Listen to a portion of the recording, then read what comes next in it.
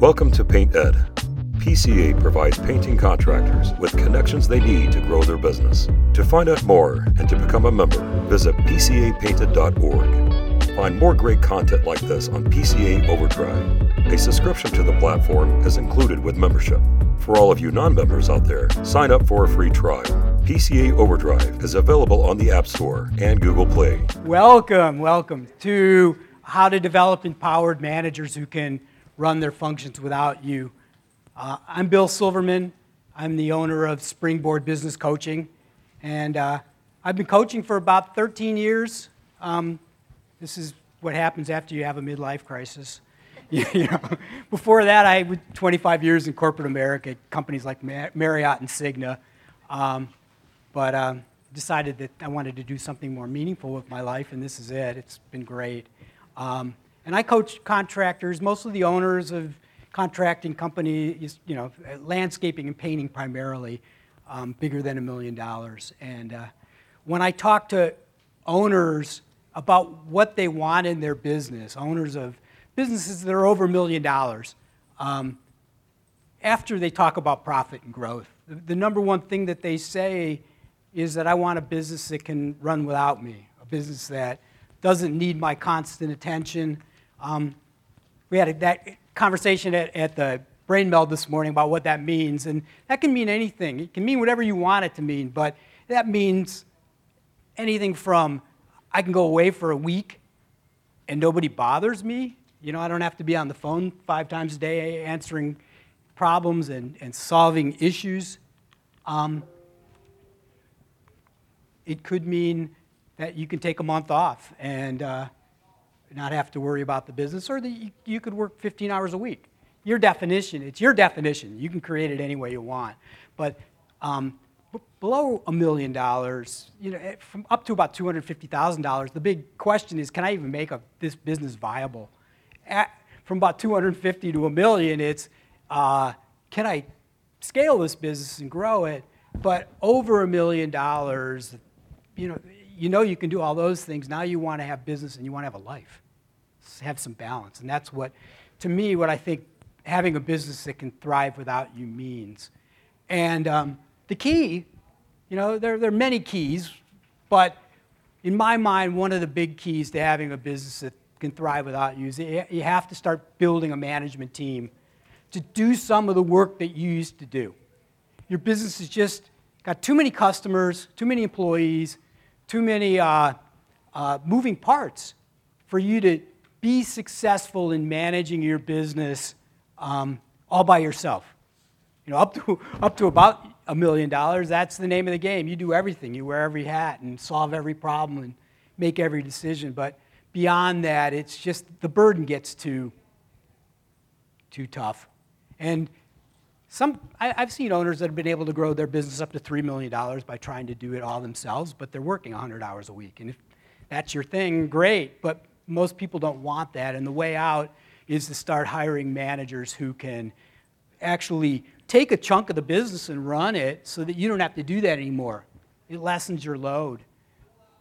Makes sense. Usually people before $1 million hire an office person, but then the question usually becomes, well, who should I hire next? Should I hire a salesperson to take over sales for me, or should I hire an operations person to take over operations? It just depends, on what you like to do and what you would like somebody else to take off your shoulders. But you can't have a business that runs without you if you're doing everything. That's the key. But, here's the rub. Rather than you hire these managers, and then rather than have a business that can run without you, you end up with a group of managers that looks more like this, And so some of you all can relate to this. Where if you're sitting next to your manager, just giggle a little bit. But this is a problem. This is rather than getting a team of folks that are self-sufficient and independent, oftentimes you end up with a group of managers who really still look to you for everything. And that doesn't take any weight off your shoulders. In fact, it adds to the load because now you've got extra overhead, but you're still doing all the things that you were doing before. So that's the problem we're going to talk about today. I just want a show of hands. How many of you are owners? There's a lot of owners. How many of the owners in the room are $1 million or larger businesses? And just one more. How many of you want a business that can run without you? Kind of what I thought. So here's my goal today is to show you how to do that. We're going to do two things. First, I'm going to show you two real common problems that you as owners make that keep you from having a business that can run without you. And then I'm going to show you a 3-step process that you can implement to start to help your managers become more independent and self-sufficient. And it's important to know why your managers don't always become the self-sufficient folks that you want them to be. Because if you can see that in yourself, then you can stop, you can keep yourself from making the same mistakes that other people have made. And then the 3-step process is a framework that you can start to use to think about what you've done and what you haven't done, and change some of your behavior to create a business that runs better. Okay? And I've used this with a lot of my clients, and it works. So, and it can work for you too. So, when I talk to folks, and I talk to a lot of folks who own businesses, either my clients or other folks, and the biggest complaint that I get is that my managers need too much babysitting. They won't make decisions. They don't know how to solve problems. They come to me for everything. They're like, a gopher. I tell them what to do, they go do it. And that's helpful, but that's not what you want if you want a business that can run without you. You want people that know how to do their job and how to run their function. So if you went away for a week or 2 weeks or whatever, you'd be pretty confident that they were doing the right things, and you'd be able to enjoy your time away. This, by the way, this whole week is like a test. I suggest that my clients take a test. Take a week off. Don't call in. See what happens. If you do that, and I heard it like, oh, there was like a groan in the front row here. Oh no, I don't want to do that. But if you keep working at this, you'll find that the weeks get easier and easier to take, which is kind of the dream. In fact, a lot of owners that I talk to say, I don't even believe that a person or people, managers who can be independent, empowered, self-sufficient, I don't even think they exist. I've hired people and I've never found somebody that can be that person, that can do all those things. So that's where I want to start. I want to start by challenging that assumption because it's not true. They're out there, but you have to think a little bit differently about how you find them and how you help them be that person that you want them to be. So first thing we're going to do is we're going to talk about 2 mistakes that you make. Because there's this assumption, there's this saying, good people are hard to find, right? That puts the whole onus of their goodness on them. Like you have no role in it. You bring them in, and if they suck, it's their fault. You had nothing to do with that, right? But what I've found is that there are a lot of people that have the potential to be really good. They need systems, structures, processes, mentoring in order to rise to that occasion. So there's a mindset that I have to challenge, which is, that they're supposed to come in fully baked, fully cooked and all ready to go, because that's rarely the way it happens. So I want to talk about two things that you do, and they're kind of on different ends of the spectrum. So one of the issues is just being too hands-off. You hire somebody that you expect to be a experienced manager, you put them in place, you go do your thing, and that's sort of my definition of being too hands-off. And it's, I kind of think of it as throwing them in the deep end and hoping they can swim. How's that work? If you do that with your kids and teaching them how to, swim, how's that work? Yeah, it doesn't work very good. And what usually happens when you do that? Yeah, it's like, oh, they go under.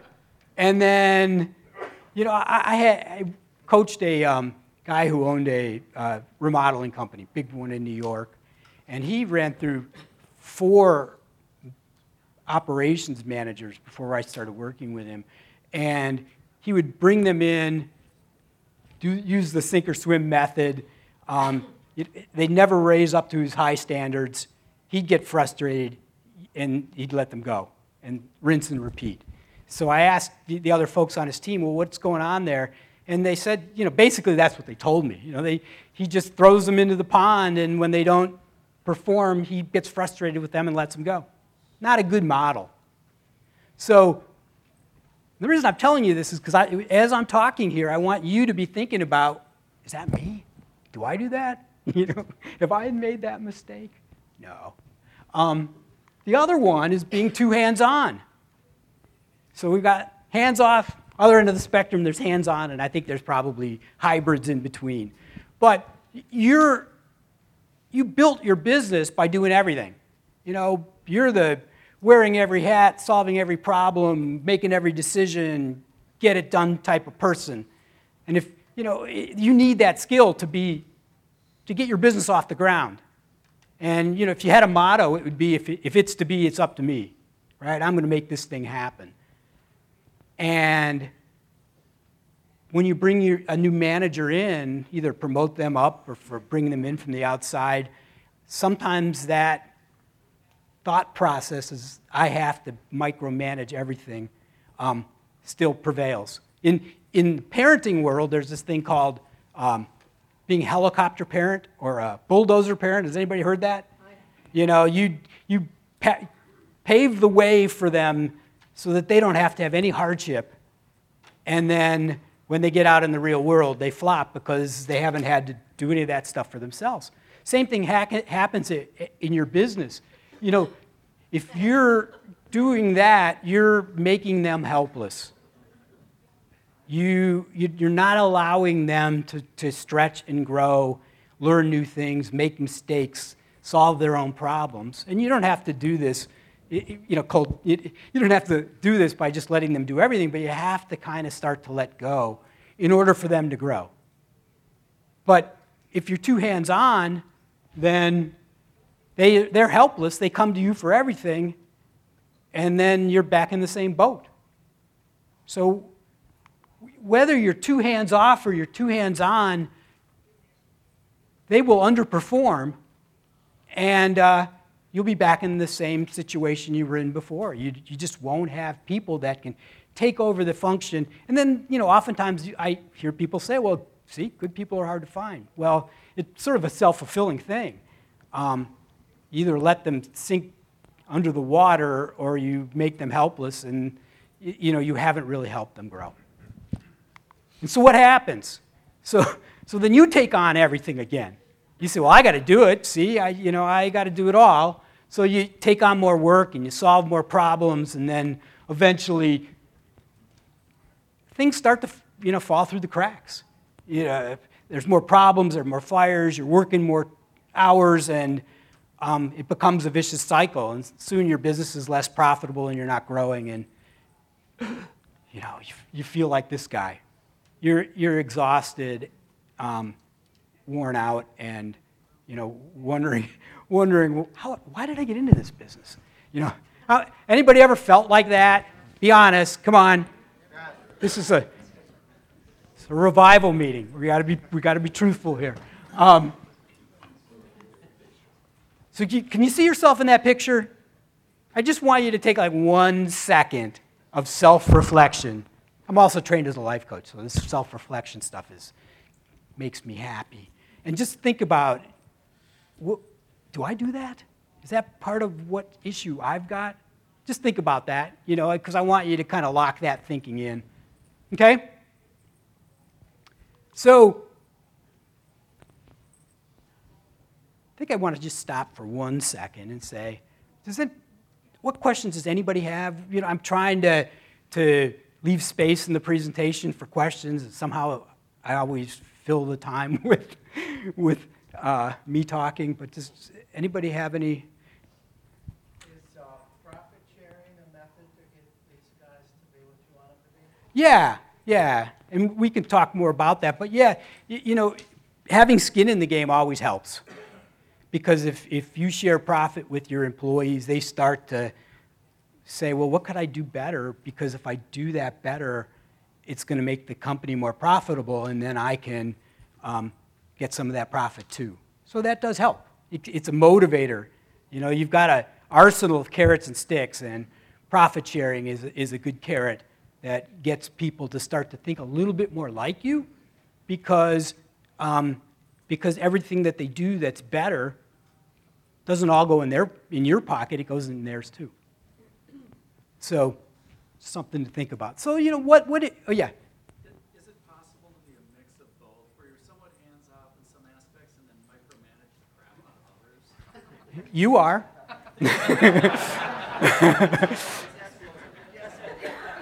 He knows the answer to that question. He's one of my clients. Some people take longer to learn this stuff than others. I'm sorry. Don't get me started because I get silly. Yes, you can be both. And sometimes it's a cyclical thing. You let go, they don't do what you need to do, so you grab back on and micromanage, and then you get sick of that and you let go a little bit, and it just keeps going up and down. Yeah, definitely something that is possible. So, sure. So, when you hire somebody for this position, obviously you're used to doing a lot on your own. So when you start delegating these tasks, how do you, there's so much in a lot of owners' minds of everything that they're doing to start to delegate these tasks off to them. Do you have a process for that? Just basically lining out what they need to do and hit, make sure they got target deadlines and not give them too much? Yes. The answer to all that's yes. Yeah, and we're going to talk about that in a minute, but yeah, that's the answer. You've got to, and it depends on the person. Some people, you hire somebody that's got some experience, and you can give them a little more, you can move a little faster. If you're promoting somebody from within, you have to, clearly define what they're supposed to do, but you have to kind of give it to them in pieces because they can't handle it all by themselves. Okay, so what do you do?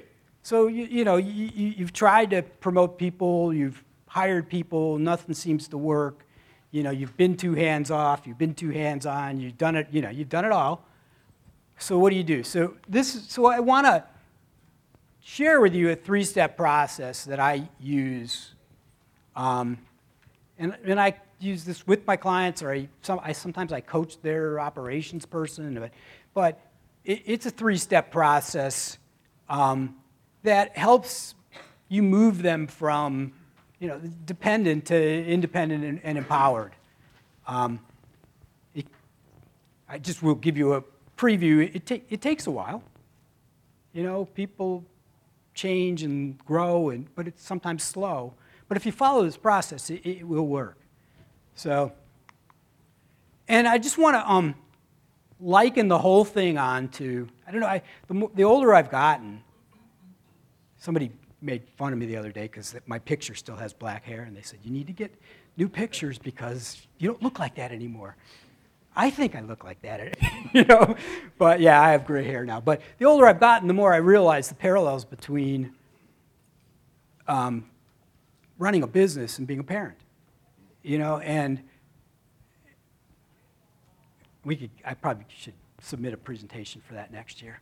But, developing empowered managers is a lot like teaching a kid how to ride a bike. How many people have taught a kid to ride a bike? So, I have 3 kids. They're all grown now. But I taught them all. It's horrifying, but but they learned. And through that process and just through some, studying of the whole thing, I've decided that there are 3 phases to teaching a kid how to ride a bike. So I just want to go over those real quick because the parallels are pretty striking. But there's some overlap between the phases, but the 3 phases that I think of are the training wheel phase, or now they have those little bikes, without the training wheels. But the goal of the training wheel phase is that you give them some support so they don't just topple over, and as they get a little more skilled at pedaling and steering, you can raise the training wheels up so they can learn how to wobble, right? Get some confidence. That's the training wheel phase. Lots of support without a chance of crashing and burning too badly. The second phase is the learning to ride phase. This is a big phase. This is where you run behind the bike and you hold onto the back seat and they pedal and steer and you let go a little bit and you let go a little bit more. And usually you do it in a safe place where, a sidewalk where there's grass on either side, so if they fall, they're not going to get hurt too much. It's not one of those things you do in heavy traffic. And if you're like me, you want to knock them off the bike and ride it for them because it's, I don't know. If you're a parent, you've done this. It can be heartbreaking when they don't get it right away. But if you keep with it, they, eventually you're letting go and they start pedaling and you're standing there and they're riding down the street, or sidewalk. It's a beautiful thing.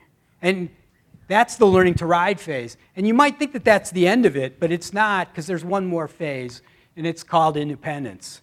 In the independence phase, the way I describe it is, I have a son who's 37 now, but when I taught him how to ride, we live on a court, so he was able to ride around the court. And next thing he said, "See you, Dad, I'm going to ride over to so-and-so's house," one of his friends, which was across a couple busy roads. And, I said, "No way. You know how to ride, but you don't know how to ride independently. You don't know the rules of the road.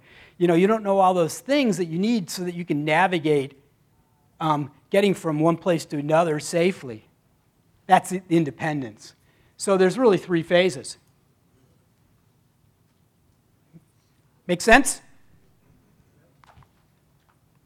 And all the action happens in this letting go process. It's, he's not grabbing, he's letting go.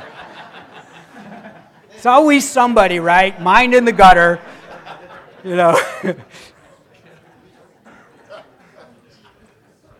Because there's, sorry, there's 2 parts to this, right? There's the, they have to learn how to ride. You got to learn how to trust. If you don't let go of the seat, they never learn how to ride. So there's this really difficult, challenging for parents and for owners letting go process. One of my landscape clients said, "I'm not going to let somebody do things that it's going to screw up our good name." Well, there's no trust there. And letting go is a gradual thing. It's not something you do all in one. It's something that you do gradually over time as you build trust and they build skills.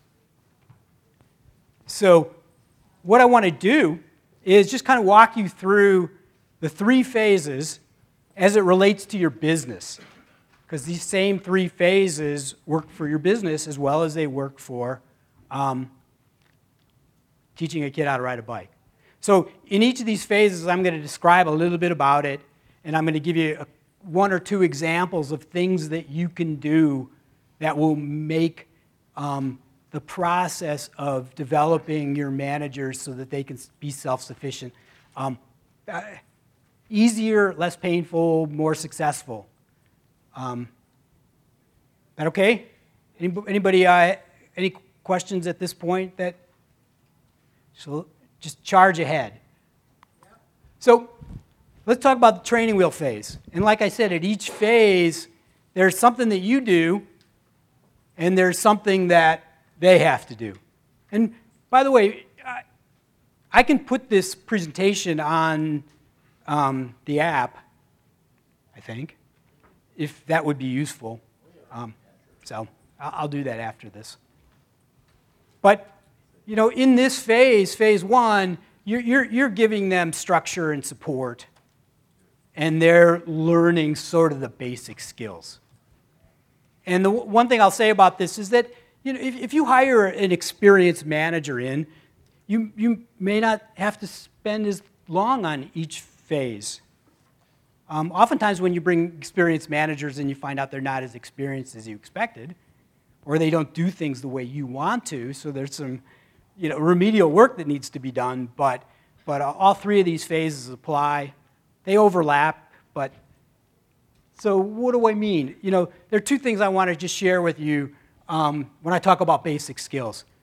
You know, most managers, if you promote them from within, or even if you hire them from outside, they don't have all the management skills that they need. It's a puzzle to them.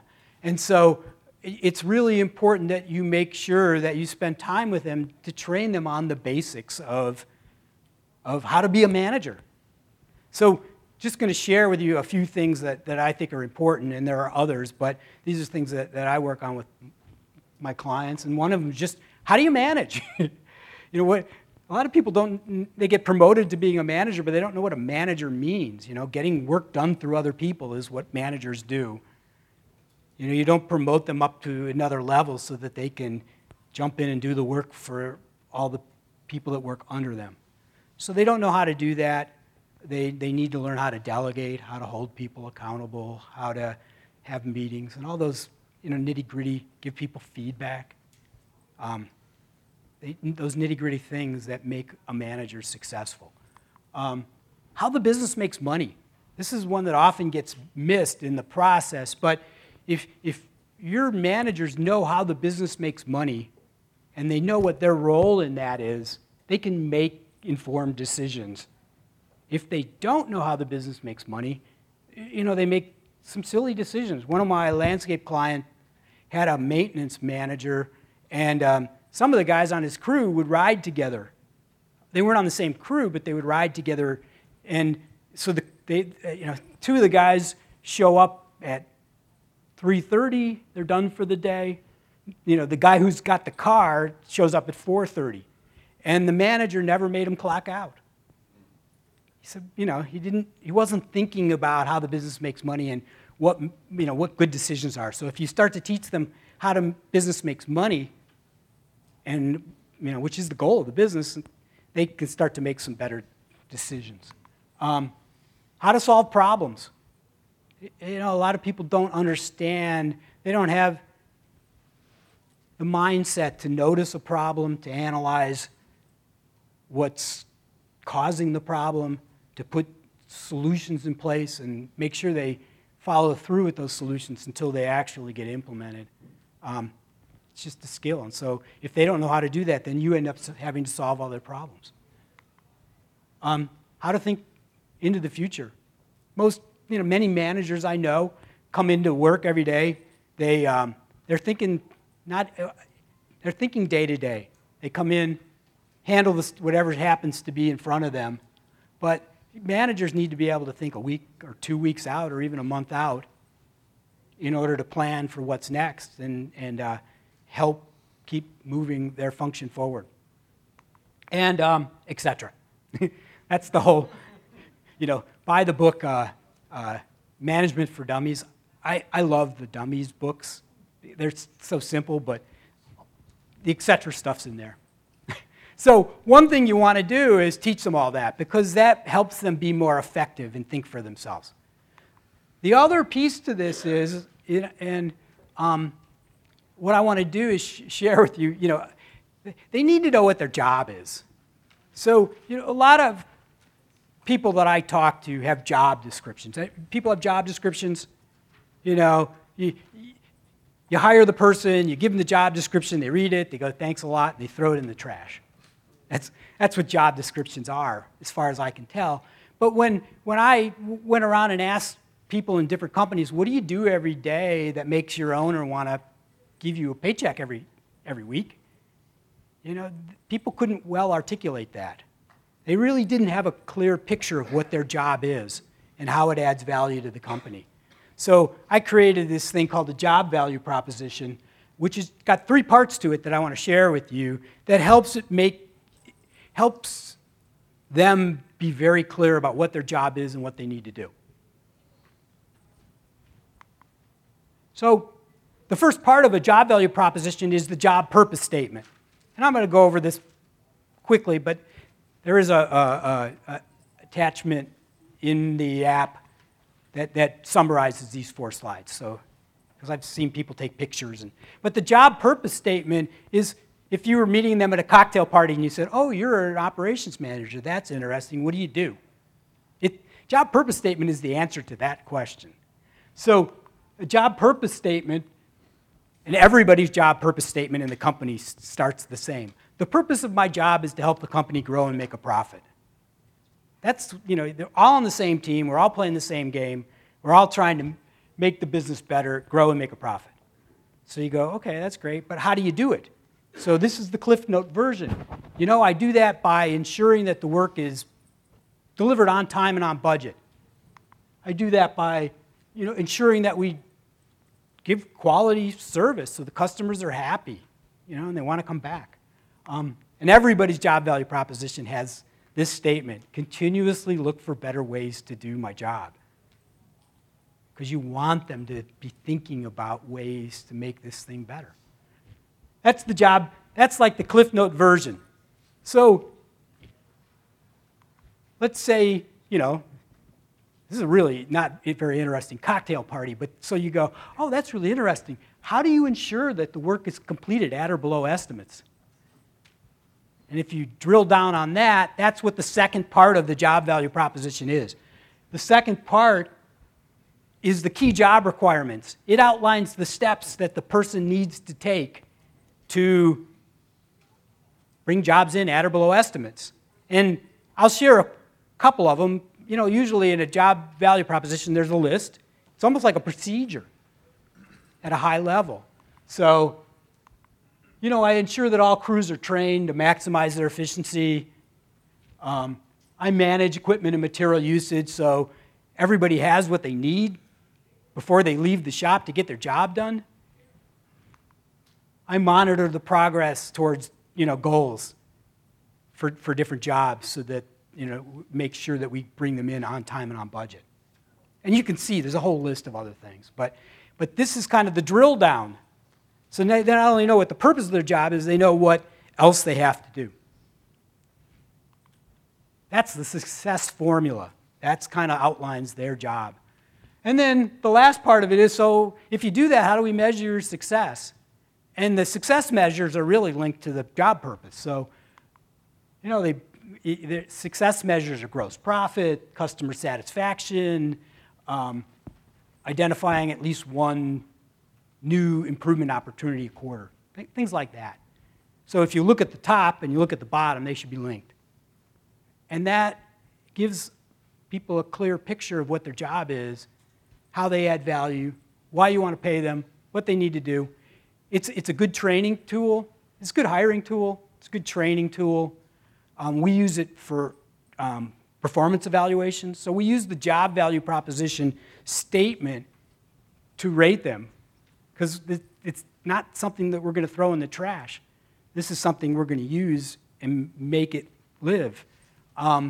We use it for development plans, lots of things. A lot of my clients, I make them memorize the job purpose statement so they at least know that part.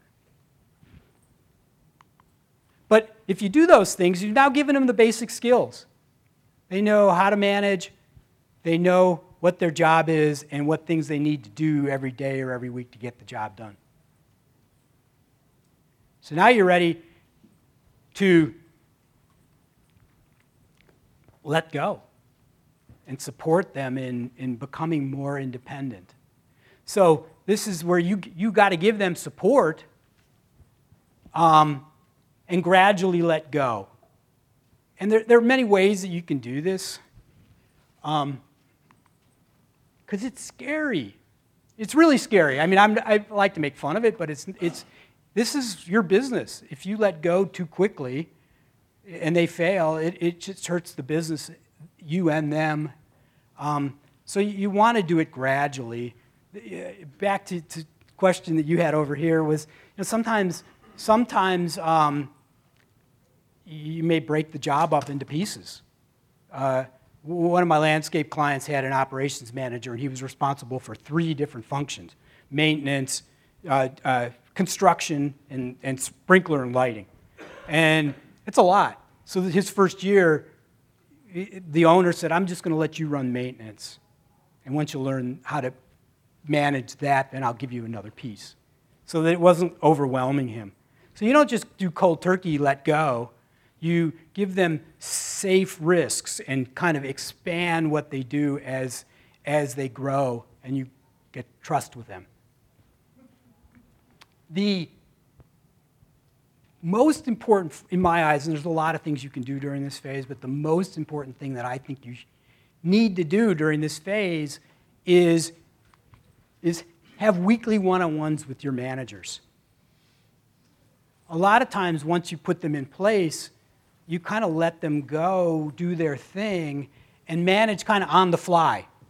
You're in the office, they're in the office, you see each other, you go, oh, well, I've got you here, let me see what you're doing for the week, and let me give you some delegation, and let me do this. And they're not listening, they don't have a piece of paper, they don't have a pen. In fact, they're going to the bathroom, and all they want to do is get away from you so they can, It's way better to have one-on-one meetings every week. Yes? Quick question. I promise this is not an excuse for being hands-off. What if you have a guy who chafes at this and swears he learns by doing it and just wants to start doing it, and you're wanting to be a little more thorough and gradual? You let the rope out gradually.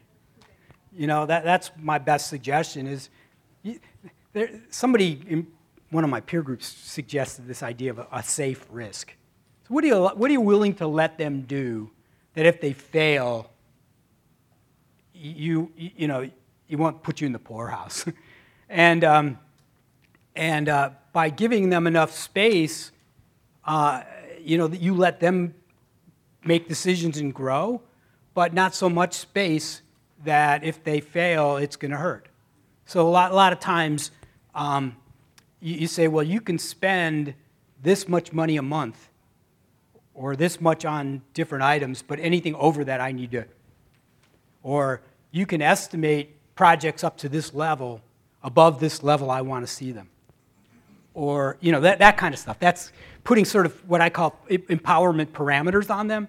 And then when they do that well for a while, then you can give them a little bit more space. But when you have one-on-one managers, the great thing about having one-on-one meetings, is that you get to touch them every week. You get to see what they did last week. You get to see what they're doing in progress. You get to see what they're planning to do for the week ahead. You can help them solve problems. You can mentor them. There's a lot of things you can do. But, and let me just share that with you. So this is kind of what you cover. You cover the same thing every week. It's like discuss last week's results and objectives. So if their job is to bring jobs in on time and on budget, let's talk about the jobs you brought in and how they fared. Because if you keep bringing them back to the things that are important, they will start to pay attention and learn how to do those things. Your attention is a huge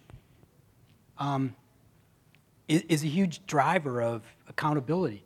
If they're responsible for delivering job profit, but you never ask them about it, how much attention do you think they're going to pay to it? But if you ask it every week and you talk about the ones that were above over budget and under budget, and you talk about what happened and why and how they could do better, they start to learn. So, got 2 there. Identify problems and take corrective action, whether they bring them to you or you identify them. Follow up on tasks that you delegated. If you asked them to do some things last week, this is a good time to say, well, tell me what you did. That's some accountability. You can coach and mentor them. It's a great place to just coach and mentor. And then decide on what next steps are for the week. And it's just a really efficient way to keep them moving in the right direction. So I just want to say one thing about these meetings. These meetings are for them to come and tell you, brief you on what they've been doing.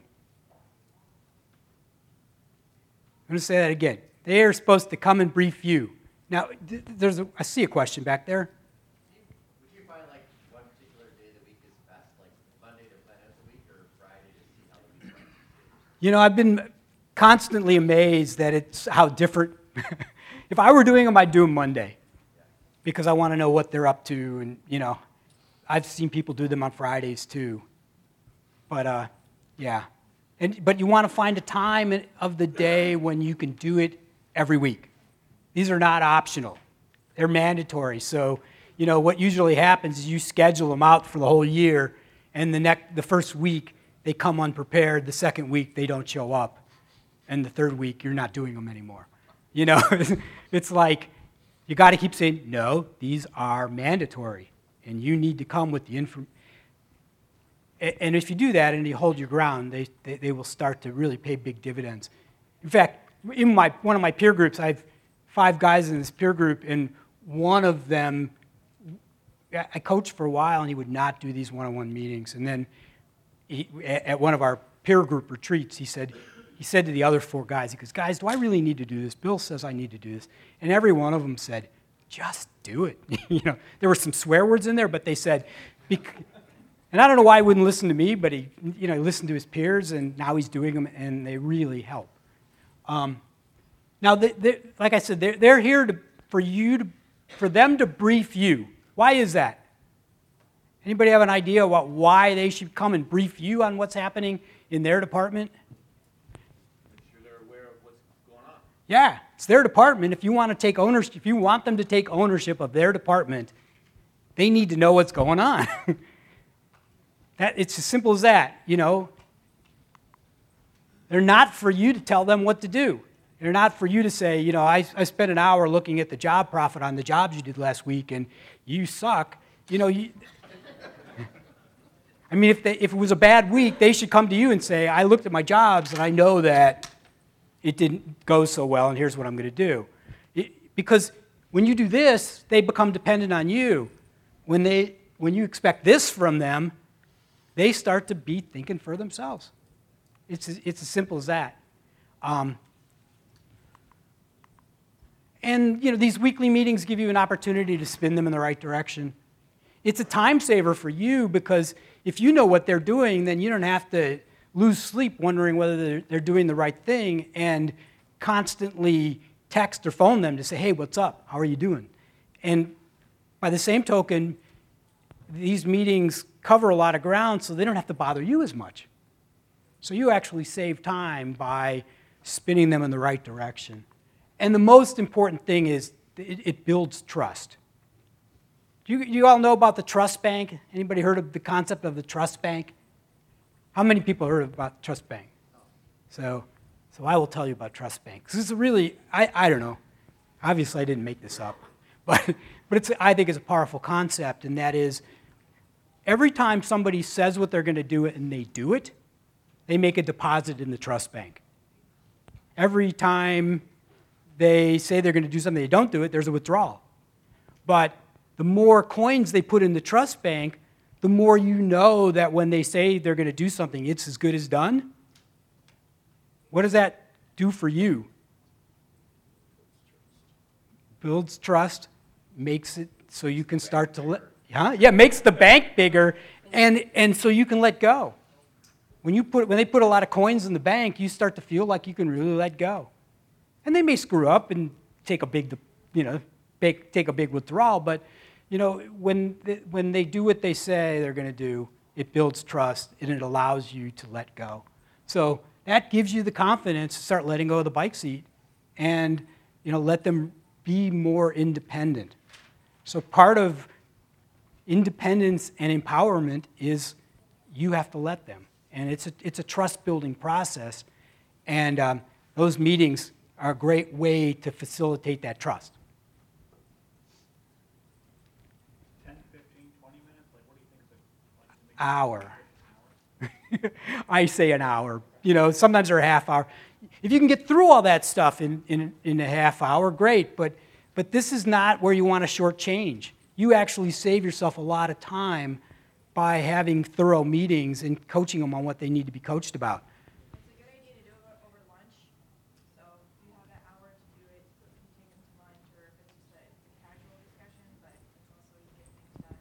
It can. You know, some people say you shouldn't do like coaching kinds of things over lunch because people stuff food in their mouth as a way of avoiding saying the things they need to say. But, you know, if lunch works, you know, you just have to have them, and they have to be consistent. And you want to have the same agenda all the time so that you don't have to every week create a new agenda. If we meet with the manager every week, what is advisable to meet with all the workers once a month, or that brings me to that question? It's a All little, the workers we meet ever or not, or well, some people do. You know, if you have an operations manager, you meet with them once a month, once a week. Some people will then have the operations manager will have once a week meetings with the crew leads, you know, and then you may have a monthly meeting with everybody to let them know what's going on. So these meetings are, I know they seem like a pain in the butt because they're meetings, but if you run them well and you keep them organized, they can be really efficient ways of running your business and freeing you up to do other things. So I want to go just into phase 3, which is the independence phase. And this is where, you know, now they know how to ride, now you need to teach them how to be empowered. You know, empowerment's a lot about thinking for yourself, making good decisions, and being, you know, self-sufficient. And so this phase is really all about self-sufficiency. And, you know, I like the 3 phases. You can do empowerment in phase 2. You know, that's why there's overlap between the phases. But you empower them to act independently, and they take personal responsibility for the function. Now, I want to give you a concept. I hope it's meaningful. But at the beginning in phase 1, you're holding them accountable, right? The whole term of holding people accountable means that you're doing all the holding, right? If you stop holding them, then they won't be accountable. That's kind of the concept, right? That's phase 1. Phase 2, you're learning how to let go. Phase 3, which is over here. I don't know why it's over here, but it's better than me standing in front of the light. Phase 3, they're actually taking personal responsibility. Over there, you're holding them. Here, they've taken it. It's like a relay race, right?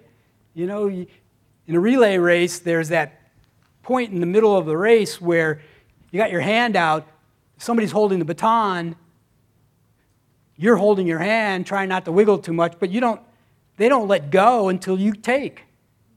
So the goal of this process is to gradually stop holding them and gradually start to teach them how to take this responsibility on their own. I think that's an important concept. And in this phase, you know, that's what you're teaching them. You're teaching them to think for themselves. And there are a lot of ways that you can do that. And I just want to share 2 of them with you. And then we'll have some more questions and wrap up. But we have plenty of time. I just want to share 2. And one of them is, it's important to start involving them in bigger business decisions. One of the things that I do a lot of my clients, we have planning meetings, either virtually or I go and visit them, and they'll have their managers there. And the great thing about that is they get to participate in setting goals for the year. They get to participate in determining what areas need to be improved in the business to move the business up to the next step. They get to debate, you know, financial things and understand how business decisions are made. And by involving them in business decisions like that, or other smaller business decisions, they start to really, the light bulbs start to go off about, oh, this is why we do this, or this is why we made that decision, or this is how we made that decision, or, oh, that's what thinking into the future looks like. And those things start to teach them about empowerment and how to be self-sufficient. Does that make sense?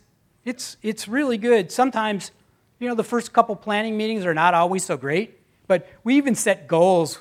I have them, we go review last year's financials, then we say, well, let's set goals for 2022.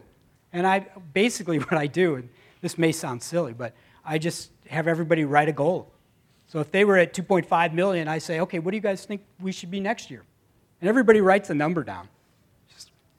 It's kind of arbitrary, and some people, one person will say 2.6, another person will say 3 million, and we just list them all, and then we have a discussion. Why did you say 2.6 when he said 3 million? What were you thinking? What were you thinking? And you start to hear people's logic, and it just starts to fill out the picture of how businesses work and how people make decisions. It's fun, and the more years you do it, the more you start to see the depth of their thinking start to grow. The other thing that I like to do is to challenge them to put a punch list together for their department. I kind of think about their department. You just promoted somebody into operations, and they've been, you've gone through some phases, and they know what's going on. And I like to sort of tell them that, this is like a fixer-upper house. You got this fixer-upper house, and you want to make it, the house you really want it to be, or you want to fix everything so you can flip it. So you have to kind of mentally walk around in your operations department and say, what? It's not working very well. It's a little bit of a challenge, but you go, this isn't working very well, or I need to fix this, or we need another crew lead, or, and they just make a list of 10 or 20 items. What you're doing is actually getting to think about their function as if they actually own it, which they do. And then we prioritize, what's the most important thing you could do that would make the biggest difference in the business. And that starts to get them to think about the function and tune into what's working and what's not working. And things like that start to make them think more independently, to be more self-sufficient, to be empowered. And that's the name of the game. That's what you want them to do. So before I wrap up, so what questions do you have about this? I think we have to be out of here like 10 after, but so we have time for questions. What questions does, yeah? So when you're talking with your foreman, you want to discuss profits and loss and let him know. You talk dollar value, job's X amount of dollars, here's our profit, here's our payroll. You talk percentage, I need to have this done in 120 man hours. There's a X amount percentage for materials, and we need to be a percentage above this. You can do either. I actually believe that you should talk about dollars and cents, but there's different schools of thought on that. There's what is the guy, Jack Stack, or Jack something, the great game of business. It's open book management. He believes in, telling people what sales are, what your gross profit is, material labor costs, because that's the only way that they're going to really understand how this machine works. You don't have to get into great detail if you're talking about the business. You don't have to say, well, this is how much I make and this is how much they make, but in broad strokes, the more they understand about what a P&L is and how it works and how they impact it, the better they're going to be. So I'm leaning towards that side, but if you don't do that, giving them hours and material percentages is a good start, because at least they have something they can track and monitor, right? And try and figure out how to do better. I'm a project manager / general manager for a company. My boss does everything you're talking about. He goes right down the list. Like, we practice it every week. As a project manager / general manager, would I implement some of this with my my leads? Yes. Format Yeah, it's a great question. How many of you are not owners? Raise your hand. Because the question was, if you didn't hear it, is, I'm a, project manager / general manager. Does this work for me? Yes, it does. It's the same things, just at a different, different part of the organization. But it works the same, works great. Other questions? Oh, there's one. Thanks. So, do you have a book, or do you recommend a book that give us like some guidance on questions to ask? I know like there's a couple really good books out there. Like there's Drive. It helps with asking like what type of questions to ask when you're in those meetings. Well, that list is what I always do. Like what's working. Yeah, what's not working? What is it does. As a business coach, this is the most powerful question I ever ask. So we get on a call, Zoom call, whatever. The first thing I always say is, "How's it going?" And a lot of times the answer to that just spins the entire conversation. Sometimes it's, it's okay, and then you go, well, I'm not buying that. What's not okay about this? And then you get all this information, and it just gives you things to coach on. But yes, you want to know what they did last week and what they accomplished, what they're doing this week, what challenges they're having. But a lot of coaching just happens on the fly. You'll hear something, and you just jump on it, and that becomes a meaningful coaching point. Yes? Is there anything helpful you can suggest for screening for when you're hiring for these positions? Screening for somebody who will take ownership, who will not just go through the motions and I checked off my boxes for the day and I'm done, but will own their success in it. Yeah, so the question about, how do I know that if I'm going to hire somebody that they're going to be one of those people that are going to take responsibility? And I guess if you know me for a while, you know that I have multiple answers to things. I can't think black and white. It's all gray, shades of gray. But there are questions that you can ask that are called they're like work sample questions. So you give me a situation where you had a problem, where you had to figure out what the problem was, create a solution, and convince your boss that that was the right thing to do. And then they give you the answer, and then you have to drill down. You have to say, well, how did you do that? What made you make that decision? By doing that, you can start to see whether they're just blowing smoke or whether they actually know how to do that. So that's one thing. There are hiring tests, like the DISC. Some of those have evaluations that give you a sense about whether somebody's a self-starter or not. That's the one side.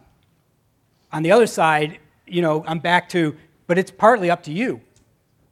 You can get a great self-starter and smother them, or you can take somebody that doesn't even know that they can think the way they think and teach them how to do it, and they can excel. So I'm kind of in the belief that I'm in the belief that you can take somebody with good values and good skills, and you can teach them how to be an empowered manager. It's not all just about hiring somebody that comes fully baked. And you can either grow that or shrink it depending on how you work with them. Yeah. For an hourly employee that I have wanted to take into this position, is it something that you switch to a salary?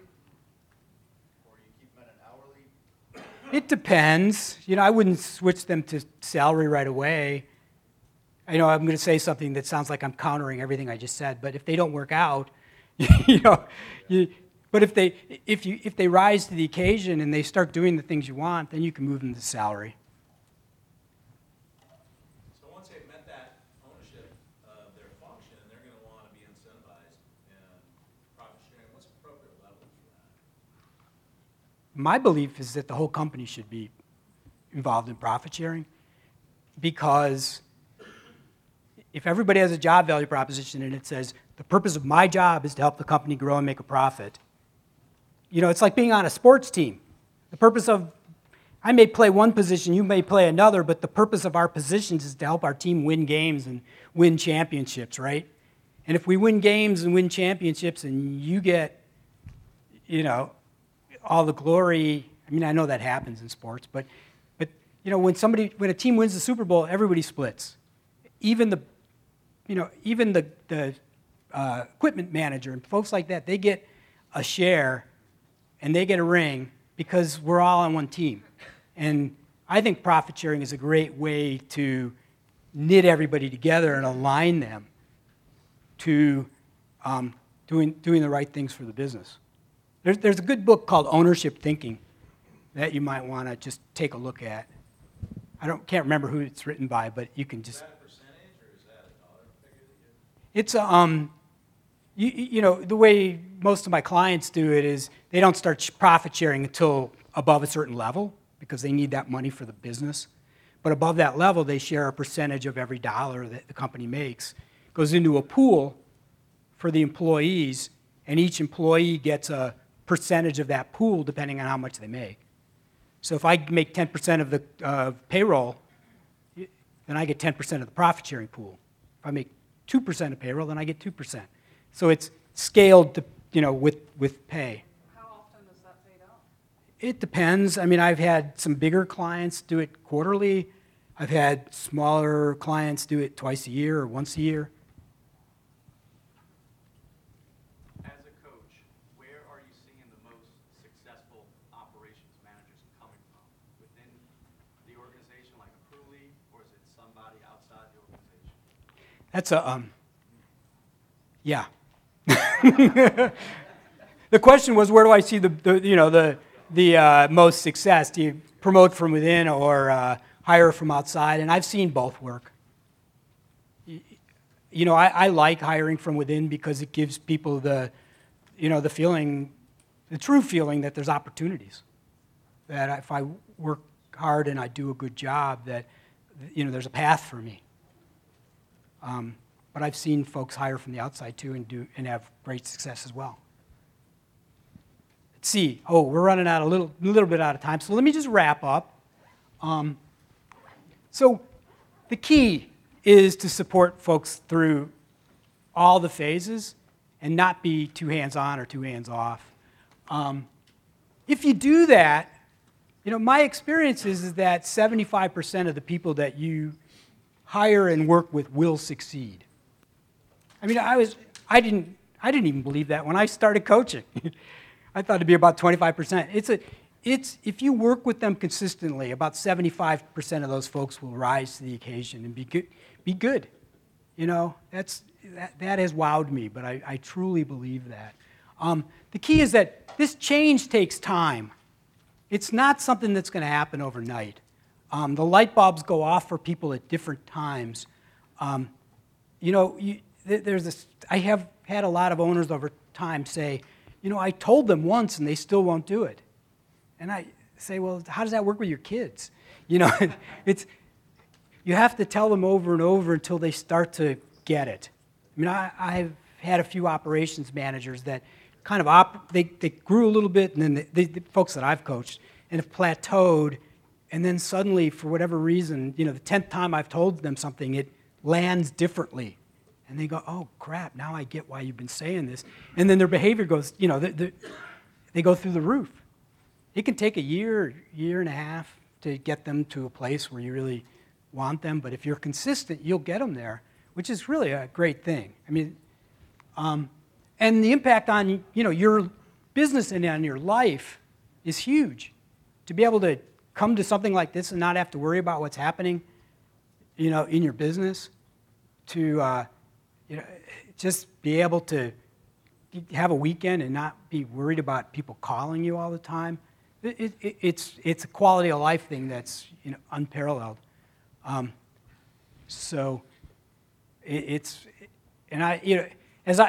the 13 years of me coaching, I've become more and more centered on how important it is for you all to have a life. It's important for you to have balance and to be happy and to be able to go home at night and be present for your kids or whatever, you know. And you carry a heavy load. You don't want to give that up because you look back, you know, when you have hair like me, and you can feel bad about that. So this is really, really important. So before we go, and I can answer a few more questions, but you all come to meetings like this, you know, the expo, not just this, and you're looking to do things better for your business. And you know, you get things out of each session, but if you're looking to accelerate the process of getting your business to the place where you really want it to be, one of the things I do is I offer a one-on-one 60 to 90-minute coaching session with me, where we talk about where your business is today and where you want it to be and what things you need to do to get yourself there. You know, I don't have a lot of space in my life for that, but if you're an owner and your business is right around $1 million or bigger, and you're at a point in the life of your business where you say, I got to do this. I mean, I got to make change because I want to get my business to where I need it to be, then I'm going to be sitting out at the table after this with some sign-up sheets. You can sign up. I'll get in contact with you and we'll set up a time to talk. It is a coaching session. Truly, I know, George, true, right? You know, if we like each other and you want me to be your coach, great. If you don't, then I feel sad, but it's okay. I'll get over it. But, huh? Yeah. But I really do it because I like to give back. But I don't have an unlimited number of slots. So please, you know, if that's you, awesome. Let's sign up. Let's meet me outside. We'll sign up. We can do it. I want to ask you to do one thing before we go, and then if you have questions, you know, please rate this session. Have you done this at other ones? You know what the drill is. You go into the PCA app, you go to schedule, you find my thing, and then you rate me. And I really appreciate it, and I appreciate everybody's time and attention, and hope you have a wonderful rest of the expo.